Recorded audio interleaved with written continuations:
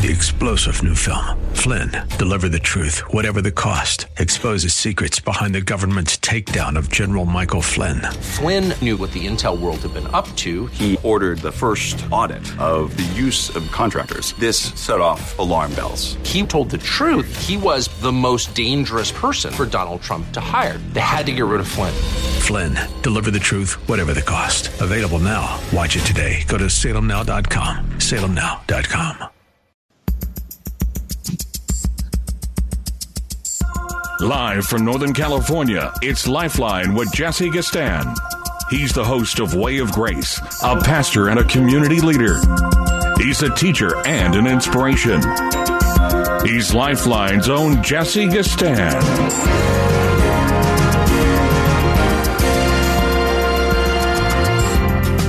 And I want to welcome you to another Monday edition of Lifeline. Glad to have you in the house with us on this rather nice Monday evening, April 19th, 2021 to be exact.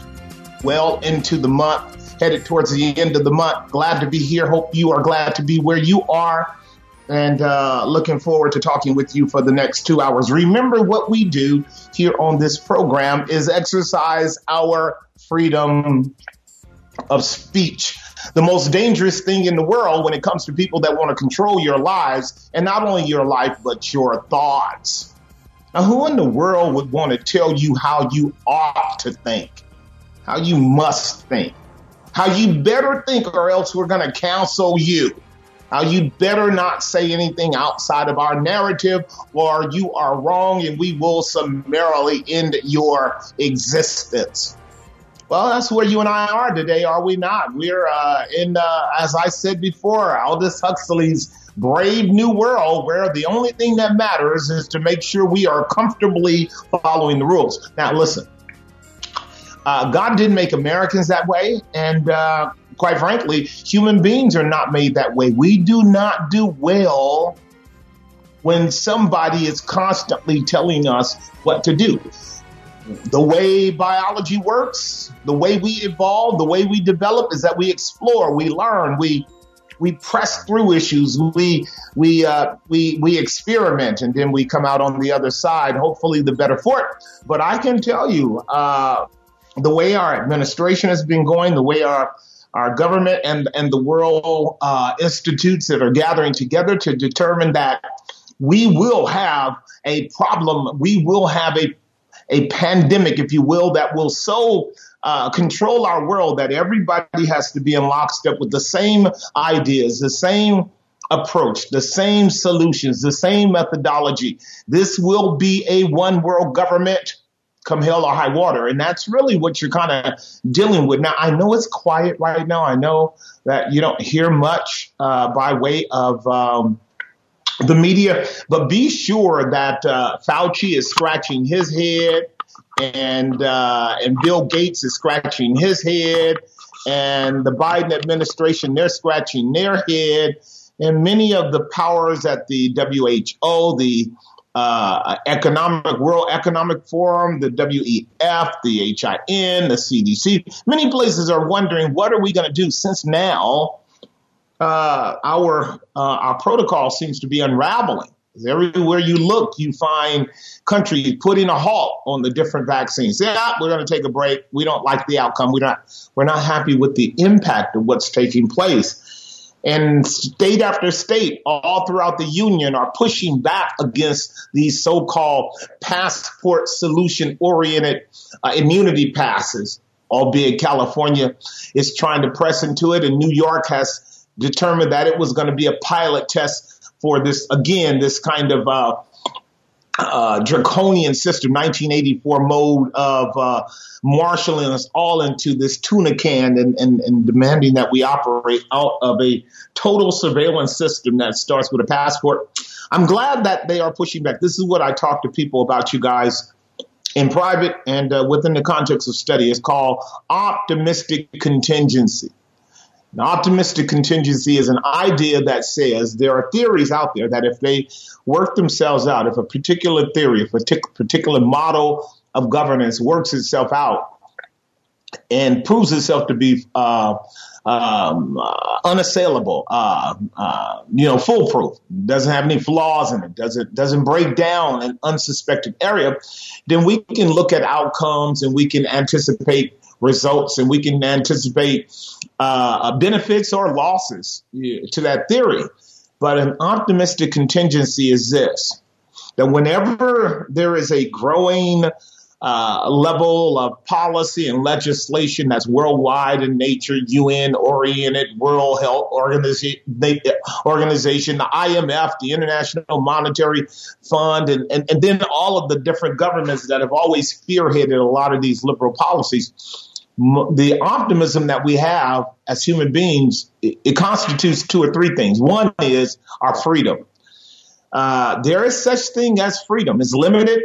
It's confined to the mysteries of nature, and it's confined to the providence of God. But there are freedoms. What that means is you and I can't absolutely determine how people are going to react. And so the freedom to react the way that people are reacting has led to some optimism that at least you're going to see some extremely serious pushbacks. I've seen some fascinating discussions in the Senate and in Congress pushing again back on Fauci for some of the just inconsistencies, particularly around if in fact people are getting vaccinated, why isn't there more freedoms being exercised? Why aren't people able to take their mask off? Why aren't they able to just go hither and yon and enjoy the shielding that the vaccines are supposedly to bring about in your lives? And yet there you go, Fauci saying, no. We got to keep doing the same things we've always done, even more so until we are, well, here's the way he puts it, until we're all vaccinated. In other words, his agenda is full and total vaccination as the solution to our problem. Well, the reality is that's never going to happen unless somehow you create, again, a police state in America where the American citizen is forced against his will to buy into your agenda. That's never going to happen. So you're going to see fluctuation. You're going to see kind of an argumentative media. You're going to find debates continuing and all kinds of questionable things. You're going to find the social media, your networks, your Twitter and your YouTube and Google constantly trying to shape the narrative and shut down voices of reason and voices of experience that have alternative means to getting to the same goal. And namely, that is, total herd immunity so we can get back to normal. These are narratives. These are ideas. These are theories. And they are worth discussing. Our planet doesn't do well with just one narrative. It doesn't do well with just one opinion. It certainly doesn't do well with one representative of the vaccine world telling the whole world what to do. I totally agree with Senator McCullough, who said concerning, or Dr. McCullough, who said to Fauci, why are you the only one sitting up there telling everybody what should be done? Shouldn't there be a panel of doctors, as there is in almost every HMO, every hospital, every institution, to have multiple opinions that are not always in lockstep with one another for what we would call controls and balance and objectivity? And no, we got this one face up there, one face. Are we getting used to a one world government? Are we getting used to a kind of totalitarian singular voice telling us what to do? Well, Fauci says, Fauci says, Fauci says. And again, that's so un-American and so un-Western and so unbiblical. But here you are.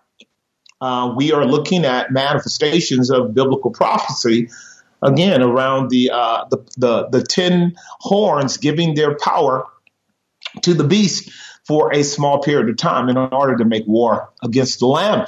And that's kind of what's going on. Oh, by the way, did you know that if you don't take your vaccines, you are a white racist? Yeah, the people that are pushing back against the vaccines are called white racists.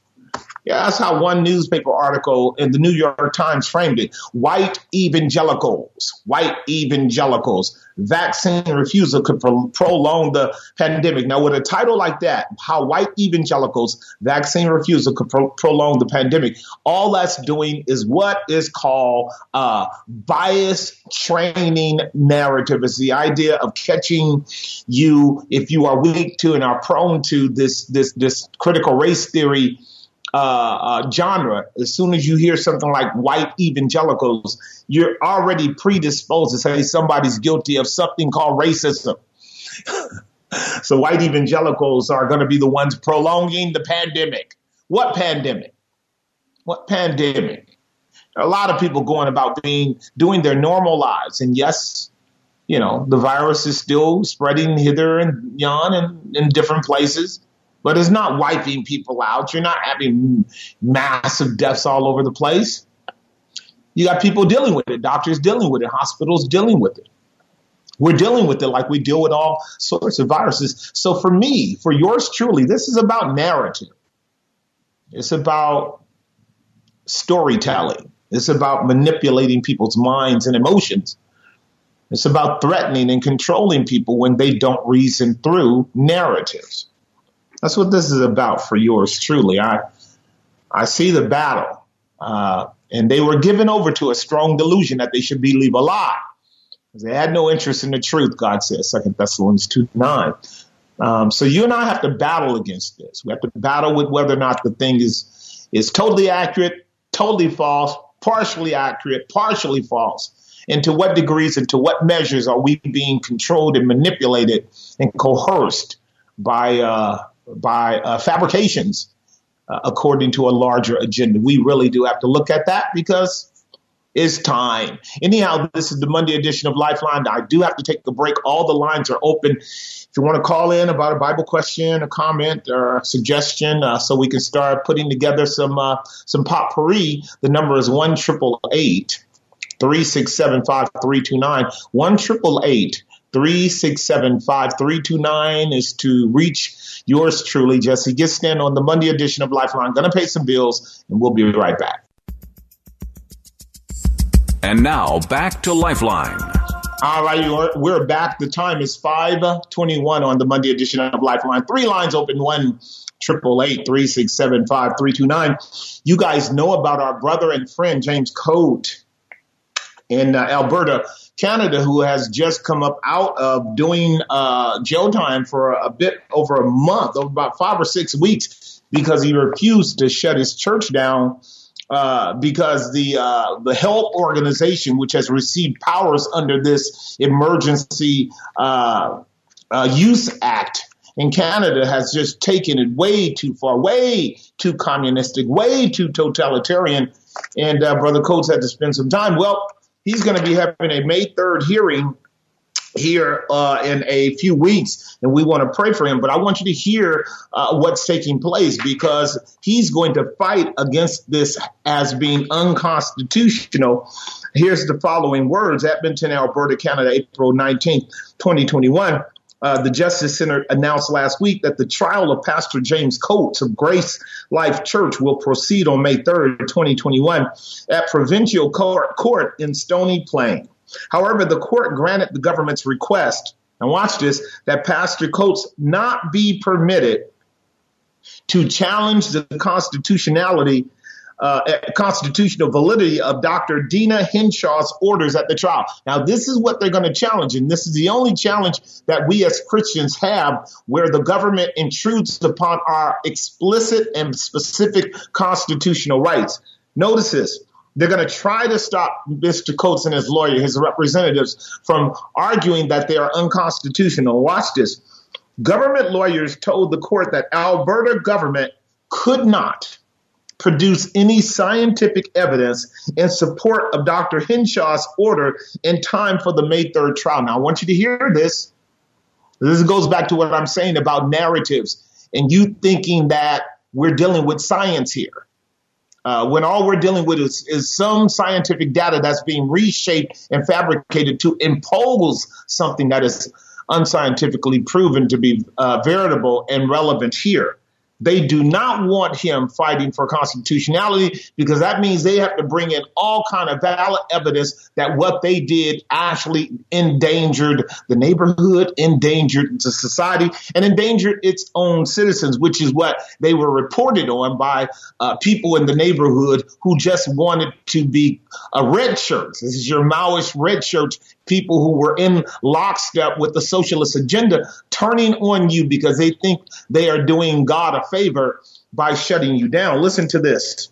It says Pastor Coates' charter challenged the constitutionality and legality of Dr. Henshaw's orders will be heard by the court at an unknown later date. Pastor Coates and Grace Life Church near Stony Plain, Alberta, are charged with violating the Public Health Act for holding normal church services after more than 1 year of government restrictions. Pastor Coates spent 1 month and 6 days in jail before he was released on March 22nd, 2021, because he would not sign an agreement to stop pastoring his church according to the congregation's belief, i.e. John Bunyan. The reason we have the Pilgrim's Progress and so many other great books is because England did the same thing to our brother, and he said he will not stop preaching the gospel, and God used him in confinement as he's doing with Coates.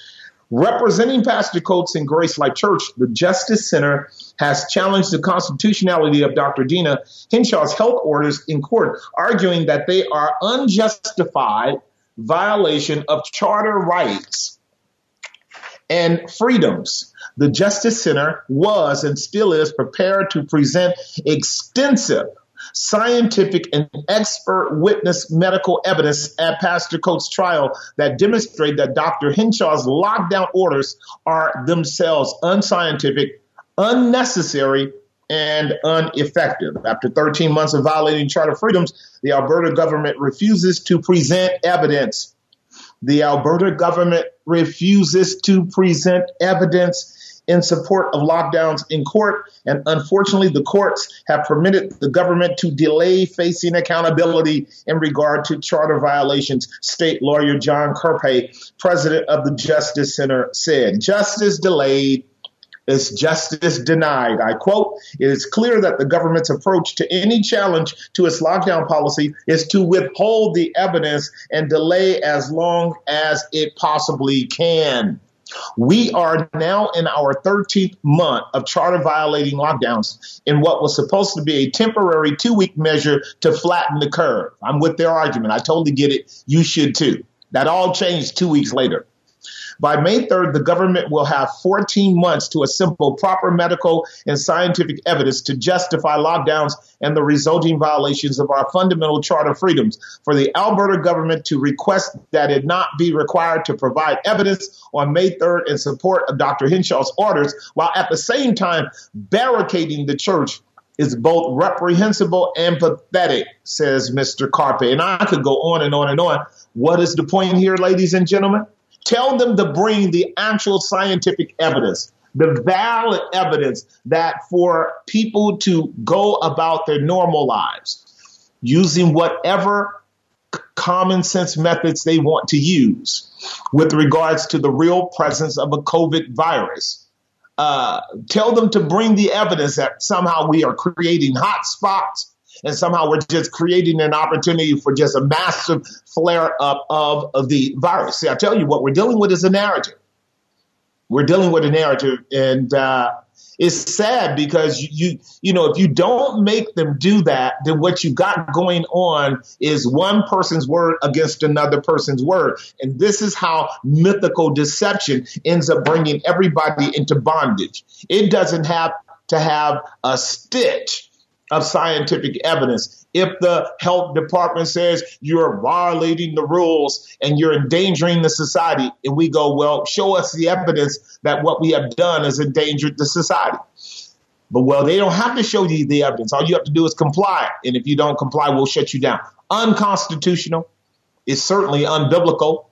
The Bible is clear. Prove all things and hold fast to that, which is good. I love this. I love this pushback. I love it because, again, many of the states in America have proven that the logic is flawed in terms of almost every one of the recommendations that the CDC has and the FDA as well as the WHO have implemented to control people and to keep them in fear is highly questionable at best and utterly absurd at worst. Now, you guys know. Now, here's what you know. You know that in public, you will pretend that you are complying with the rules. You know that. But in private, you won't be complying. They're actually making you hypocrites, particularly if you're professing Christians. So in public, you'll wear your mask, you're sitting in your car, you're out in the open, nobody around you for 500 miles, and you got a mask on. That's called virtue signaling. You're complying. You got a mask on in your car. You got a mask on, at the top of a mountain. But when you go into a particular venue or an atmosphere with other people and you guys want to have a healthy conversation, guess what you do? You take your mask off. You talk to people taking the same risks and challenges that every other person who decides to walk in their freedom does. And guess what? You have a right to do that. I'm not saying don't do it. I'm saying do it. If you feel comfortable and willing to deal with those risk matters, I do. Do it. I try to use certain rational, reasonable methods for myself to make sure I don't get myself in a position where I'm loaded up with the virus. If in fact it's in the atmosphere, I have my own methods. And so far they have worked. Then do it, because I enjoy freedom. I enjoy talking to people without muffling my mouth. I enjoy not looking ridiculous in spaces where everybody looks like a criminal. But you see how the system makes you look stupid, and then it forces you to be hypocritical. And again, I'm not saying don't wear a mask. There's a lot of reasons for wearing the mask, particularly if you got to just make sure that you don't inadvertently come across someone if you aren't able to control your environment. I'm just saying, don't be a hypocrite. Don't be a hypocrite. 1-888-367-5329. 1-888-367-5329. I've got two lines open. It's getting worse in Canada, too, because they're doing border controls. They're stopping people from coming in. They're stopping people from going out. They're just as bad as Israel right now. And again, I know you don't feel it right here in California yet, but it's coming.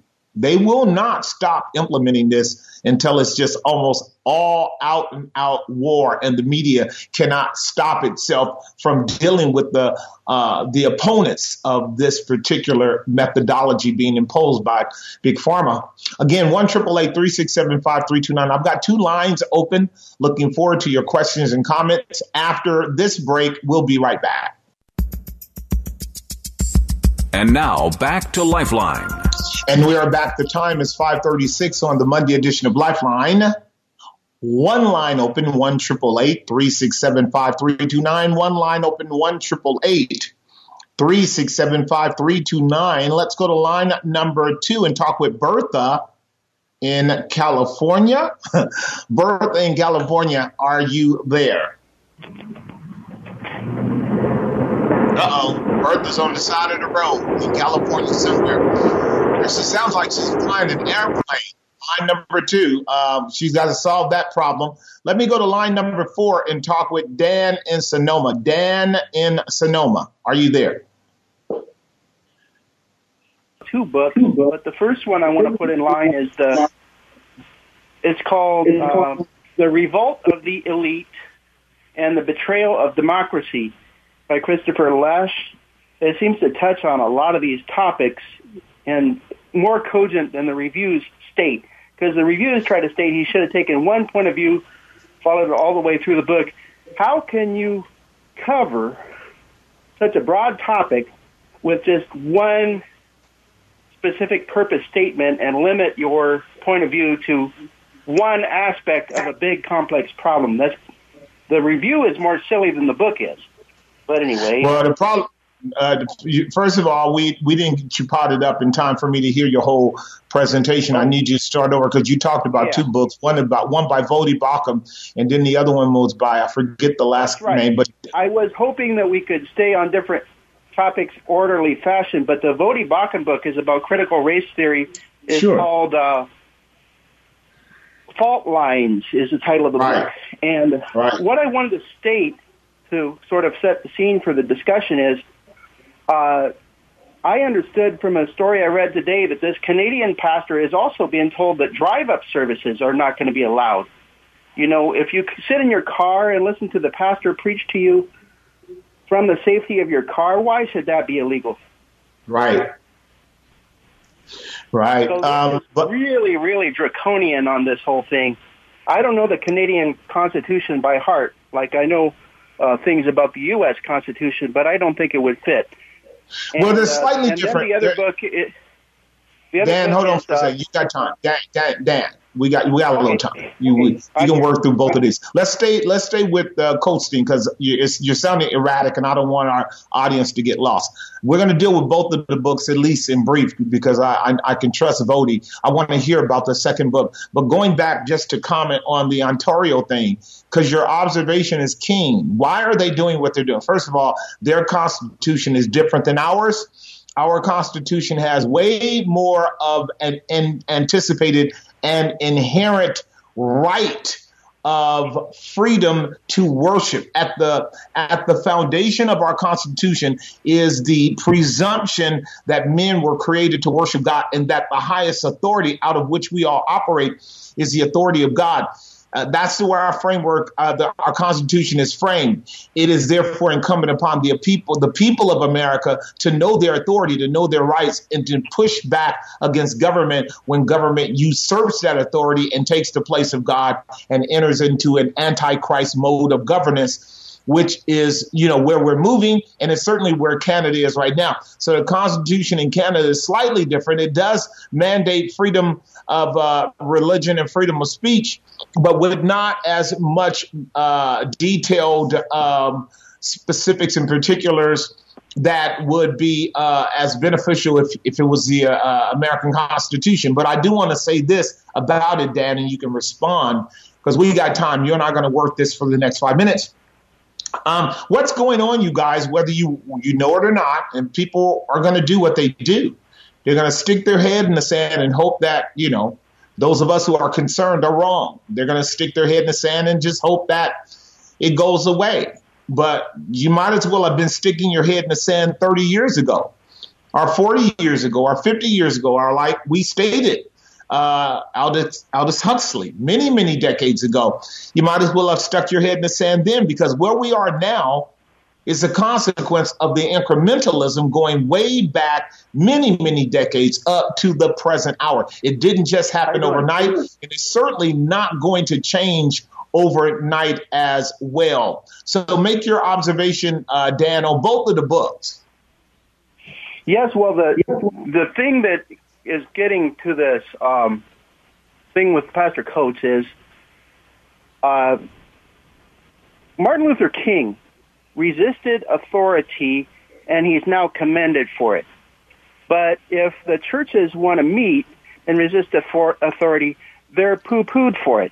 I just don't see how come a small group that was correct and resisted a majority in one case is good, but in another case, a small group that resists a majority is bad. Well, we can answer that. Okay, I'm going to tell you what it is, and this is what you got to deal with, and this is where Aldous Huxley's Brave New World comes in. If people don't take my advice, that's their problem. Because Mr. Huxley said it will be a medical issue that will bring the world into conformity to tyranny. And it will be a medical solution that will put people happily to sleep to be governed by powers outside of themselves, because they will have a drug that will make them comfortable and make them happy. All people want to be is comfortable and happy. And there will be drugs that will put them to sleep and make them comfortable and happy. And you and I are experiencing that now on a psychosociological level. All people want is comfort and happiness. But that is so contrary to a biblical worldview. You and I are not here to be comfortable and happy. And all we're looking for is comfort and happiness. We are buying into a false gospel. You can be sure of that. So that's the battle. The battle is going to be whether or not people value freedom enough to fight for it, as Mr. Coates says. The other thing about it is, yes, Huxley said it will be an argument on the part of hell.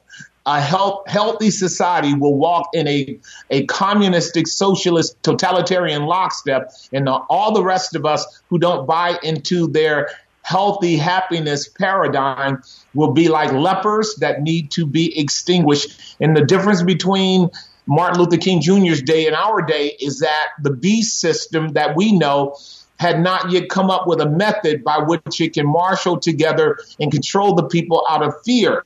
Now it has it. That's the invisible virus that can be communicated by mass media through, all kinds of performance-oriented techniques, which is what Davos was about. This is what Event 201 was about. Several years ago, they prepared for all this. The narrative is working just like they wanted to on their part. It's just not working on the part of people who are free. People who are free don't care at all what your narrative is. You don't just get to control us because somehow you're telling us that something is happening that we have not been persuaded of ourselves or with the legitimate data that is case. And this is what Coates is pushing up against, my dear brother, and they don't like it, because if Coates wins this battle, then it proves that the narrative is utterly flawed. And it's the same thing that's happening with John MacArthur here in California. Our freedom to worship as Christians here in California is due largely in part by God gracing John not to be a hireling and flee when the wolf comes and leave his sheep to these lying, ravenous wolves in the media.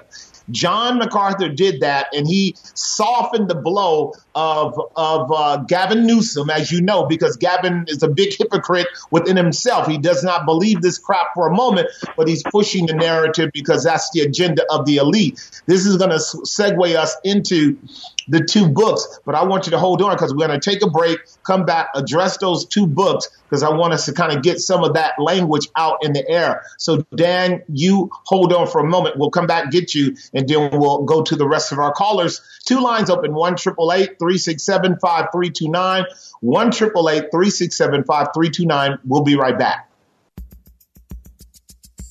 And now, back to Lifeline. And we're back on the Monday edition of Lifeline. Dan, let's advance our thoughts into the two books. What did you get out of, or what were your thoughts on Voddie's book, Fault Lines? What were your thoughts on that? Well, the book arises because a lot of comparative pastors that might be comparatively liberal, or they have a conservative stance in their church doctrinally, but they said that social justice is a big chunk of the gospel. And what he finds for them is the hidden ramifications of that. If they're going to say that social justice in the name of some of these organizations, like Antifa, is a good thing, you're making an unholy alliance. Totally. And there would be, Voddie has talked about this at length for years on a number of levels. And I won't enumerate them, but his insightfulness as an apologist lays out the fact, Dan, that quite frankly, across the nation, and this is sad, but black churches have collapsed into this social justice doctrine just like flies. They have bit into it and bought into it because their foundation is not really predicated upon the word of God, nor the gospel is really predicated upon socialism. And they see this as a good opportunity to get in lockstep with the world in order to get the benefits that they're getting out of it. And they are. For those of us who know the Bible, this really more or less is an exposure of the apostate church over against the true church through the Trojan horse of injustice, if you will, because there are no compatible fundamental principles that underlie critical race theory with a biblical worldview. And it certainly is completely contradicting to the solution that the scriptures bring to the fundamental problem of racism, discrimination, and all other kinds of social humanitarian inequities. For us, it's about personal sin, not group sin, not ethnic sin. For us, it's about a biblical indictment concerning the rebellion on the part of human beings, and the solution is the cosmic redemptive work of Christ on the cross and penal justification as a result of it being applied to the sinner personally, and the human being that does not apply to Christ for his own personal sins, it doesn't matter how good he may claim himself or herself to be, she will stand before the judgment and be rejected, no matter how much of a critical race theorist she is or he is. But quite frankly, I warned us about this over a year ago, that the social justice framework was nothing but a Trojan horse for Marxist, neo-Marxist social communism. And you know that, and it's in our churches now. If you listen to the way some of the pastors are talking since COVID, since 2019, listen to them how they sounded just in 2017. And now how they sound in 2019. If you go back to very prominent pastors today that are now espousing this, go all the way up to Tim Keller and several of the guys, what they sounded like 2 years ago is nothing like they sound today. It sounds like they swallowed a pill, got off the biblical ramp, and onto the rhetoric of Michael Foucault and Jacques Derrida and their irrational, illogical, postmodern argument of a grievance doctrine. It sounds like they bowed the knee to Robin DiAngelo and have kissed the ring of Ibram Kendi right now and have bought into that whole narrative. It's a mess. It doesn't sound anything like the Word of God or the gospel. And it's a strong delusion, just like God said it would be. It's a strong delusion, and it has established a clear demarcation between true believers and gospel and pseudo-gospel folks who, as you are stating, wanting to have some kind of efficacy in the world. Here's the problem, too. White folks can never be forgiven of that sin, according to them, and black folks can never commit it. And that kind of message is so demonic and so intolerable and so anti-gospel. I wouldn't spend 5 minutes engaging somebody who would hold a presupposition that the problem is so intrinsic and so extensive and so systemic that it's in the very DNA of white people and they will never be able to atone for it, and that black people could never, ever commit that particular crime. All we're dealing with, Dan, right now is reverse racism. That's all we're dealing with right now is a reverse racism doctrine. If people can't see it, that's their problem. What's your thoughts about that second book? Yeah, and I just want to say while we fly by that I give credit to Jesus Christ in glory that he said we would have ethnic strife, people against people and nation against nation. Absolutely.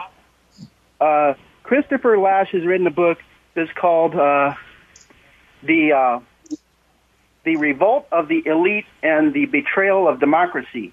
So right. I was stating earlier, when they say that he should have a consistent point of view when he covers so many aspects of what we're talking about, he's a scholar and he's coming at it from a lot of different essays, a lot of different points of view to explicate what he's trying to say. So I think that's an inconsistent review that I read. I don't know. Hold on for a second. I don't know. Let me say this. This is what I would argue, because I have been able to work through the revolt of the elite now for 2 years. We talked about it when I unpacked and deconstructed the Communist Manifesto. You watched that, and I told you that all the Communist Manifesto did was set up your oppressor-oppression paradigm, and that at some point within the tension of that dialectical process, your elite jumped ship and joined the proletariat hypocritically for a while because they recognize or they believe that the whole house of cards is coming down after they have worked their magic and control of people and pilfered them of all the money. Then all of a sudden they want to pretend that they're on the part of the proletariat. It's not true at all. Not true at all. And if you understand logic, if in fact you put the proletariat in control of everything, they're simply going to become the elite and the dynamics start all over again. The logic is clear on that. But here's what I see. I do see a fundamental line running through all of the elites across the world, and it's this. Because they do not operate out of integrity, a sound principle of respect for human beings and their individual autonomy. Again, this is Marxism. He doesn't see individuals. He sees groups. They do not they do not have confidence. They do not have confidence in humanity being able to decide things for themselves, work out their own issues. This is elitist thinking. They feel like they can do a better job of governing us than we can ourselves.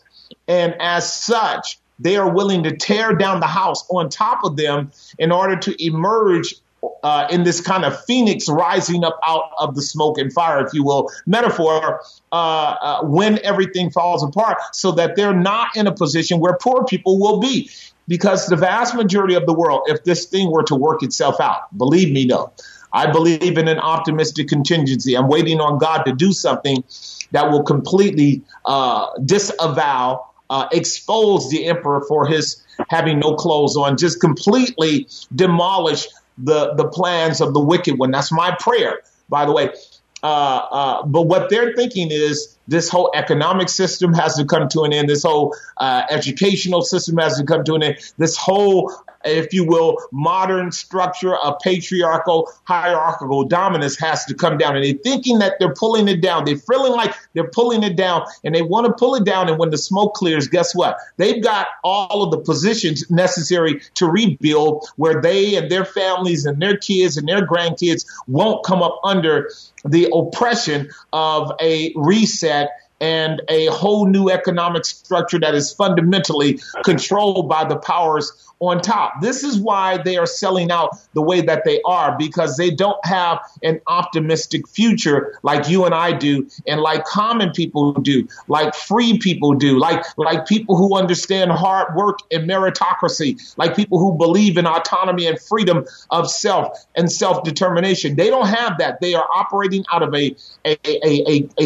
radical unbelief that is disease-oriented, even to the heights of Bill Gates. They're all freaking out that somehow this world is going to fall apart if they don't save us and it from it. And so it's a deception that's taking place. I'm going to give you the last few words. That is so well said, and thank you. And you have done the hard work. All right, thanks, man. Bless you.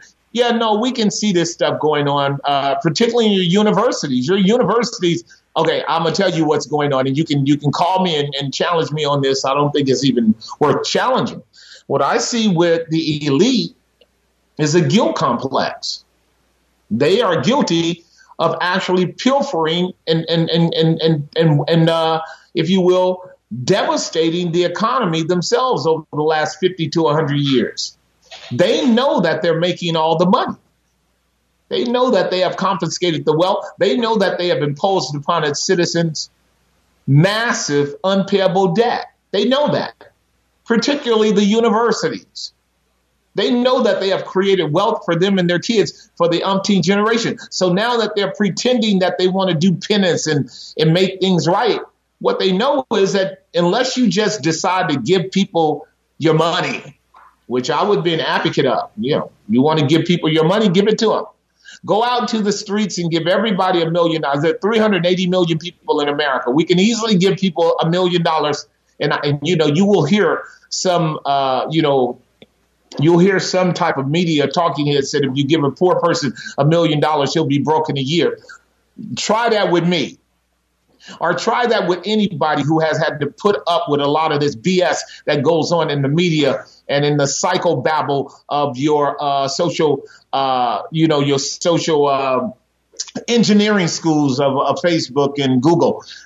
Give the American citizens $1 million, Joe Biden, and get out of their way and watch and see how we completely convert the system and move back to a prosperous economic system. It's not that we're going to put aside smart people. It's not that we're going to not call upon our engineers and our philosophers and our educators who are good thinking people, who are wise thinking people, brilliant thinking people. We're going to get rid of you guys, you elites, because you don't think well at all. But we're going to put in people who actually have worked through these theories of life and are ready for an opportunity to demonstrate that we can be both autonomous as well as socially and collectively governed by brilliant policies that allow us to prosper in the context of freedom and also be responsible to the cares of our nation and our world and the poor and the air and the environment and all of these things that humanity has screwed up to this point in time. So everything is not just left-right narrative. Everything is not just extreme left and extreme right. In fact, the reason why you're getting pushback on a lot of this crap is because we have a massive middle, moderate, conservative element in America that just does not believe the lie that comes out of the mouth of Washington. We know our politicians are actually betraying us by international investments and allegiances with China and other countries against our interests. We know that. And yet we're trying to toe the line and do this thing politically without ending up in a civil war. But our own leaders are pushing us to that extent because they're under a strong delusion. The answer is biblical, 2 Thessalonians 2:7-9. You'll never get another answer as to why our governments universally around the world at the same time are collapsing up under this absurd, irrational, illogical system of a solution for the problems that they have themselves created, other than it's a divine judgment upon the psyche and mind of men. God has sifted the nations with the sieve of vanity. I've got two lines open, 1-888-367-5329, two lines open. We're going to pay some bills, clean up some stuff, and we'll be right back after the break.